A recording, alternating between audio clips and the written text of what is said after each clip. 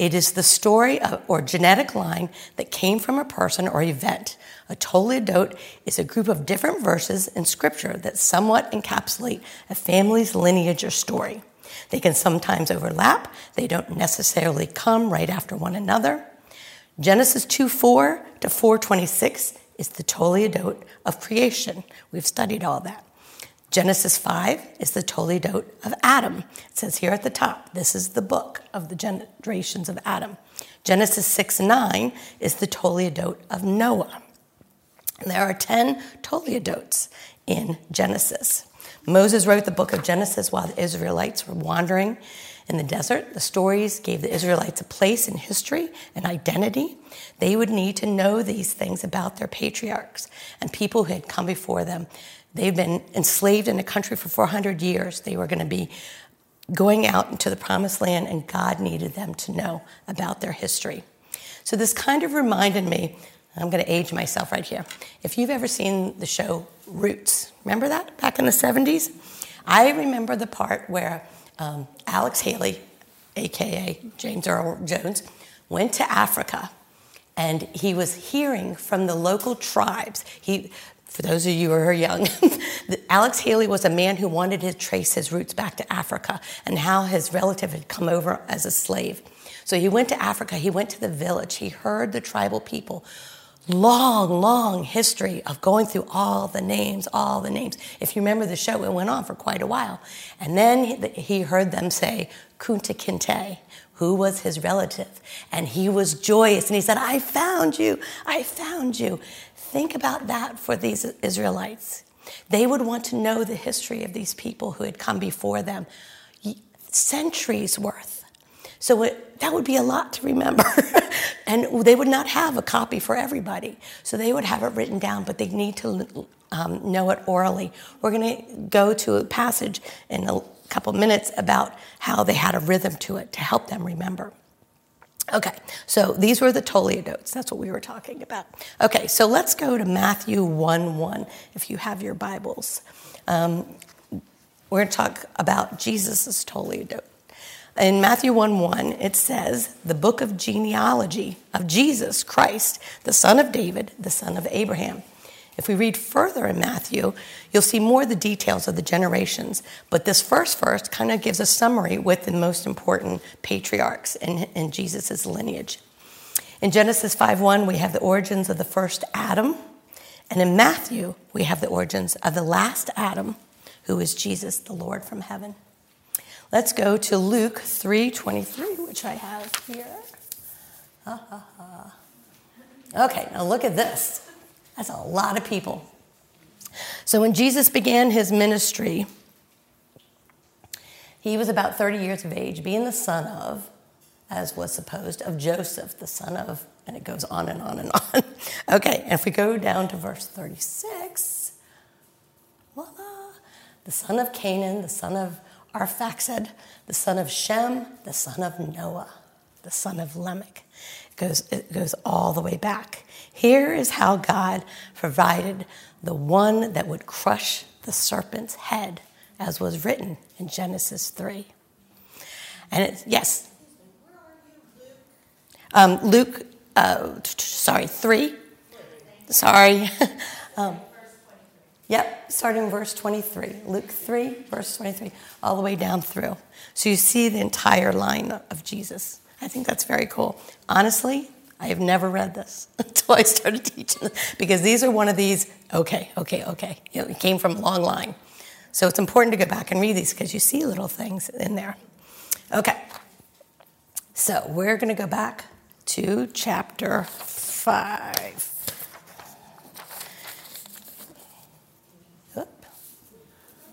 I'm not very good at this camera thing. Okay. All right, ladies, I'm going in. Going deep. We're going to do this. When Seth had lived 105 years, he fathered Enosh. Seth lived after he fathered Enosh 807 years and had other sons and daughters. Thus, all the days of Seth were 912 years, and he died. When Enosh had lived 90 years, he fathered Kenan. Enosh lived after he fathered Kenan 815 years and had other sons and daughters. Enosh lived after he fathered Kenan 815 years. Thus all the days of Enosh were 905 years, and he died. When Kenan had lived 70 years, he fathered Mahalalel.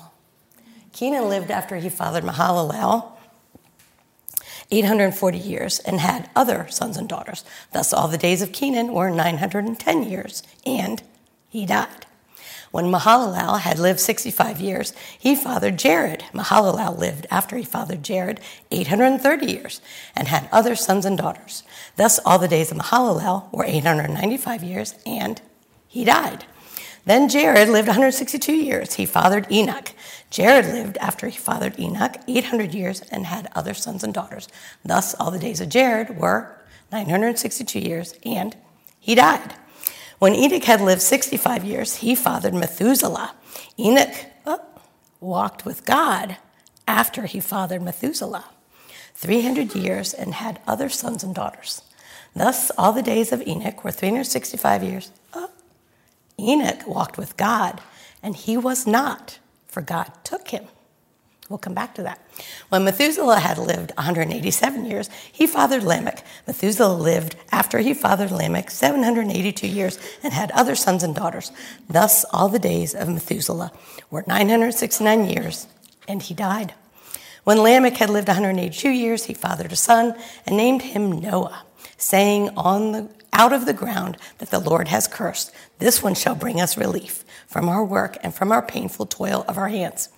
Lamech lived after he fathered Noah 595 years and had other sons and daughters. Thus all the days of Lamech were 770 years, and he died. After Noah was 500 years old, Noah fathered Shem, Ham, and Japheth. And that's where we're going to stop. Notice it is the firstborn and the other listed, and the other children are listed as, and had other sons and daughters. I read this and I wondered how I would feel about that. I am not the firstborn. I have an older brother, but I'm the first girl. And actually, I have 2 daughters, and I have a sister. So when we start talking about this older daughter thing, the 2 of them are like, oh, great, here they go again. They don't want to hear it. And I know they're kidding, but I think part of it is like, really? But we just look at them and say, well, you're the babies, so you got everything, so it's all good. Notice in this lineage, there are not women mentioned by name, nor are women ever usually mentioned in the Bible, in these lineages. One thing that when I started to study this back in August, that I had an overwhelming feeling like God wanted me to tell you something. And every time I would sit down to study this, it was like, don't forget, tell them. And I wanted to pause and say something about this. It bothered me, but then I felt like God was telling me to tell you that he sees you, that he sees you in your struggles. He sees you in your joys. He sees you in your struggle with your husband, not feeling loved, not feeling noticed. He sees you in your struggle with your coworker who drives you crazy. He sees you as you take care of your older parents. He sees you and he's concerned about you and he loves you and he protects you. And it just kept coming to me that we need to know that. We need to know that in our deepest recesses of ourselves, that God sees us. And I feel like women, we often don't get acknowledged for things as moms, as wives, even if you're not married and don't have kids. In life, women often don't get noticed for things. And I think it's part of our nature to be, that's okay. We got it. We're okay. And I wonder if that's what God was doing with this. They'll be okay. But it does not mean anything about us being diminished in God. It is not that the men are more important. We are just as important. He talks in the Bible about knowing every hair on our head in Matthew. Are not 2 sparrows sold for a penny, and not one of them will fall to the ground apart from your Father, but even the hairs on your head are all numbered. Fear not, therefore, you are far more valuable than many sparrows. So please think about that you are seen by a loving God who wants nothing but to have a relationship with you. No matter what you're going through, You are seen, and you are loved, and you are cherished. And I just really, every time I looked at this, he's like, don't forget, tell them this. And I think we need to be reminded of that. Okay, so there's a rhythm in these verses. And when I taught kindergarten, we'd use a lot of rhymes and a lot of songs. How many of you remember I before E, except after C, or when sounded as A, as in neighbor and way? And the back row is going, what are they talking about? But it was a nice way to remember when you're spelling words like receipt. Is it R-E-C-I-E or is it E-I? So it's after C, so it's E-I.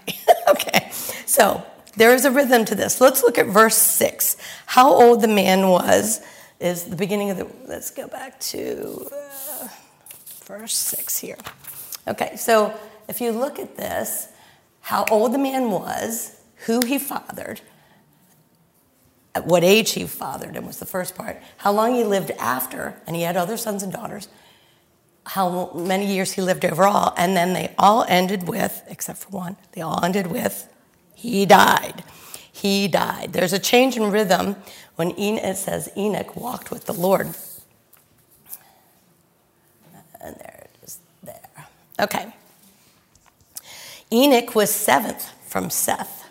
Again, that perfect number. Who was the seventh we just talked about from Adam on Cain's side? Lamech, the horrible Lamech. You also notice there's two Lamechs and there's two Enochs. And one in the righteous line, one in the unrighteous line. I'm not sure why they would do that.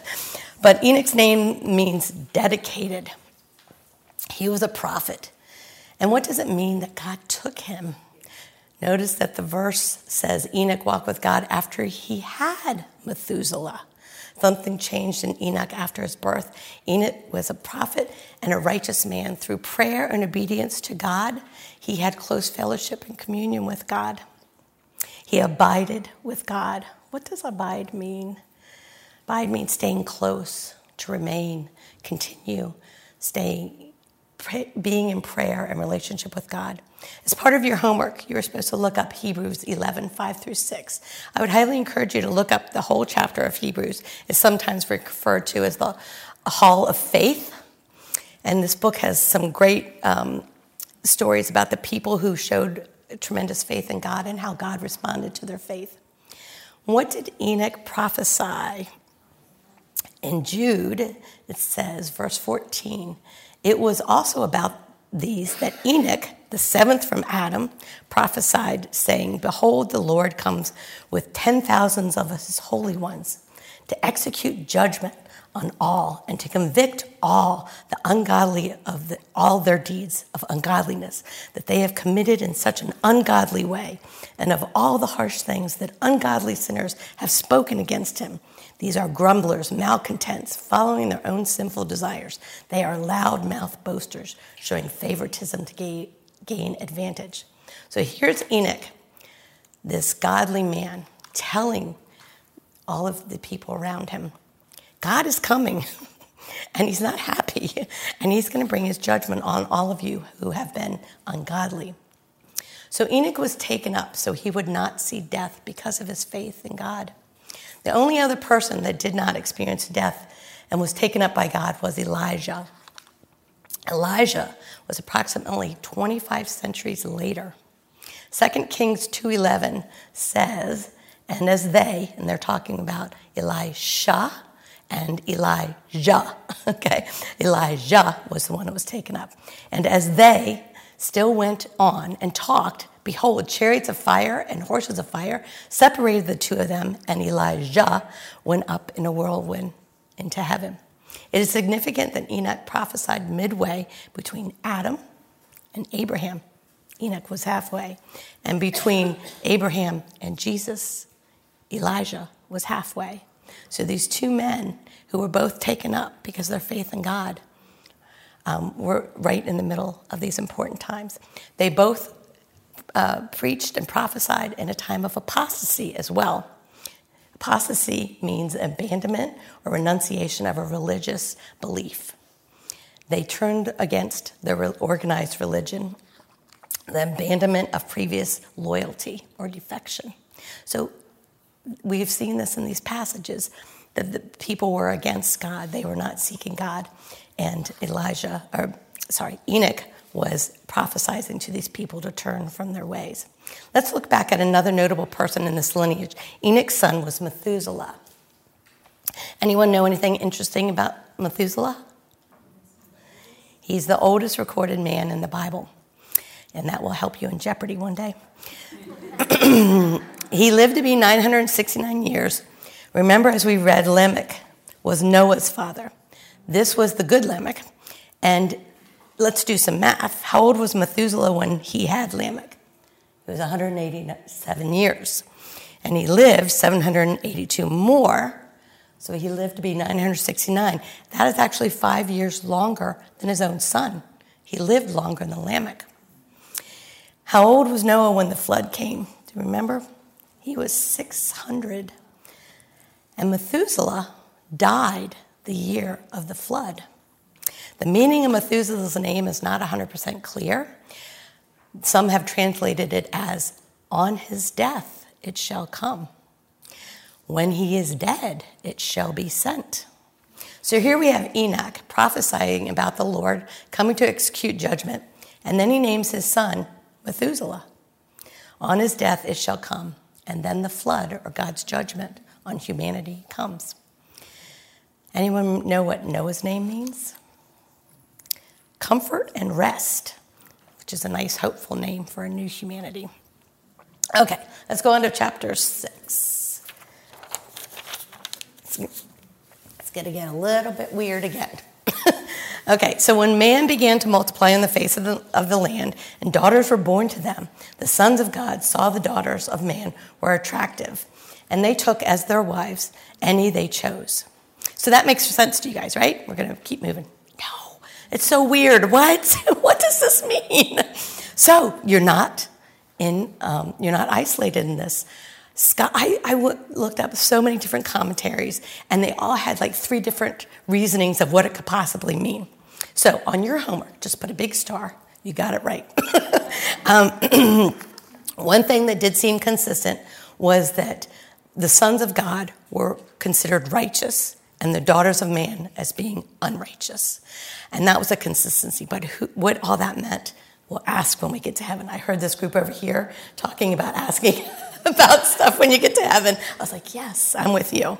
I want to know what the questions are, where the question line is, because I got a lot. Okay, so then verse 3. Then the Lord said, my spirit shall not abide in man forever, for he is flesh. His days shall be 120 years.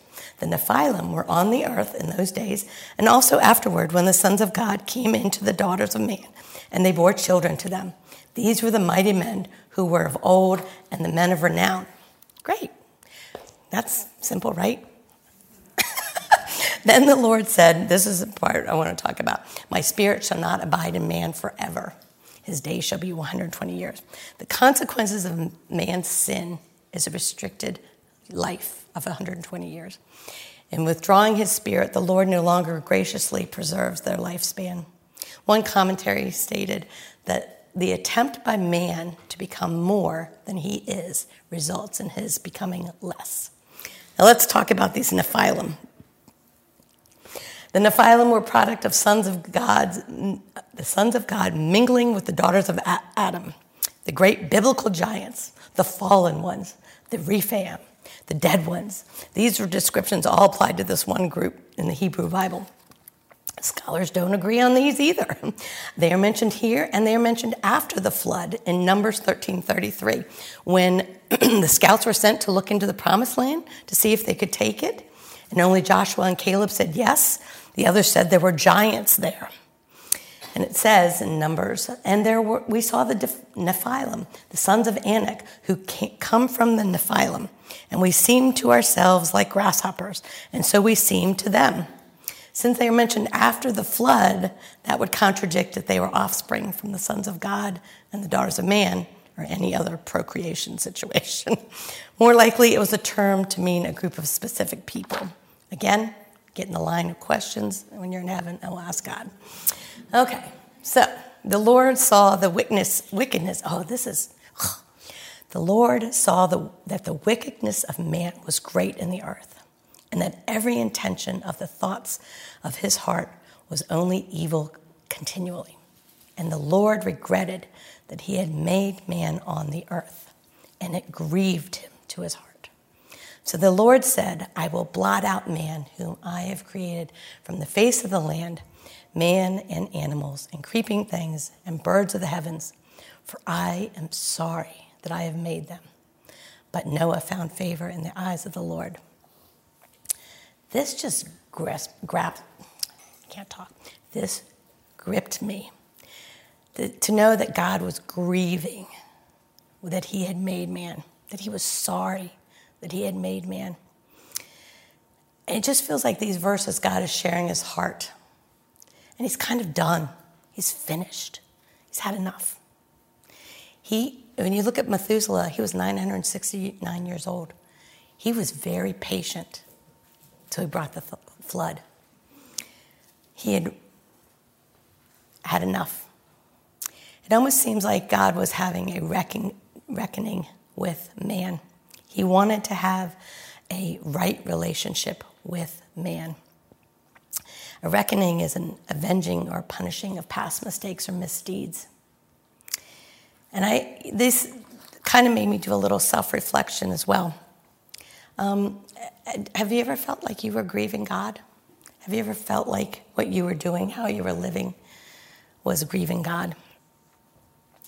They say that when you have a father who is very legalistic and strict, which I had, that sometimes your view of God can be a little bit skewed because you're used to that authority figure being like that. And when I was young, I felt like that. Like if I better obey, or God's going to take something from me, or God's going to punish me. It was never like in a loving way. It was as one of the girls in my group said, putting the hammer down.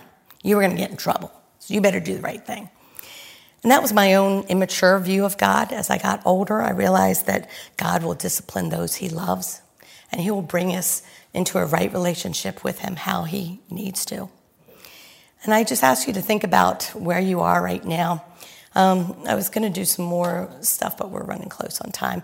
We're going to talk about some situations in my life that I'm not proud of, where I was not abiding with God. I was not walking with God, even though I was a believer. I went to church. Yay, that was it. People could look at my life and not even realize that I was a Christian. But I was going to church, so I was doing the right thing. And this went on through our marriage as well. And I felt like I went through a time of reckoning about 18 so years ago when we lived in England. My husband and I went through a lot. I went through a lot of physical situations where just did not have good health. I ended up having a lot of anxiety, panic attacks in the ER, and all this and I really look back at that time as a struggle, but I also know it was a time where we ran to God instead of running away or thinking we could do this on our own. We ran to God, and we asked for forgiveness, and we reconciled. My husband and I reconciled, and we forgave each other, and we asked God to forgive us. And from that point on, we just as quickly as we moved to England, literally 48 hours we were given to move back here to the States. My husband went on to Saudi Arabia and did the shock and awe stuff during Iraq of Freedom, and our girls and I had to move home in 48 hours. And we look at that as, that was God's timing. We were sent over there, and we thought it was going to be really kind of a God-forsaken place, which I look back now and I'm like, why did I think British people didn't believe in God? I don't know. But we found a wonderful, loving church who, during that very difficult time in our lives, loved on us, supported us. They were amazing. And we just actually were able to go back there. And I got to see Kathleen, the 90-year-old woman who was my Bible study teacher.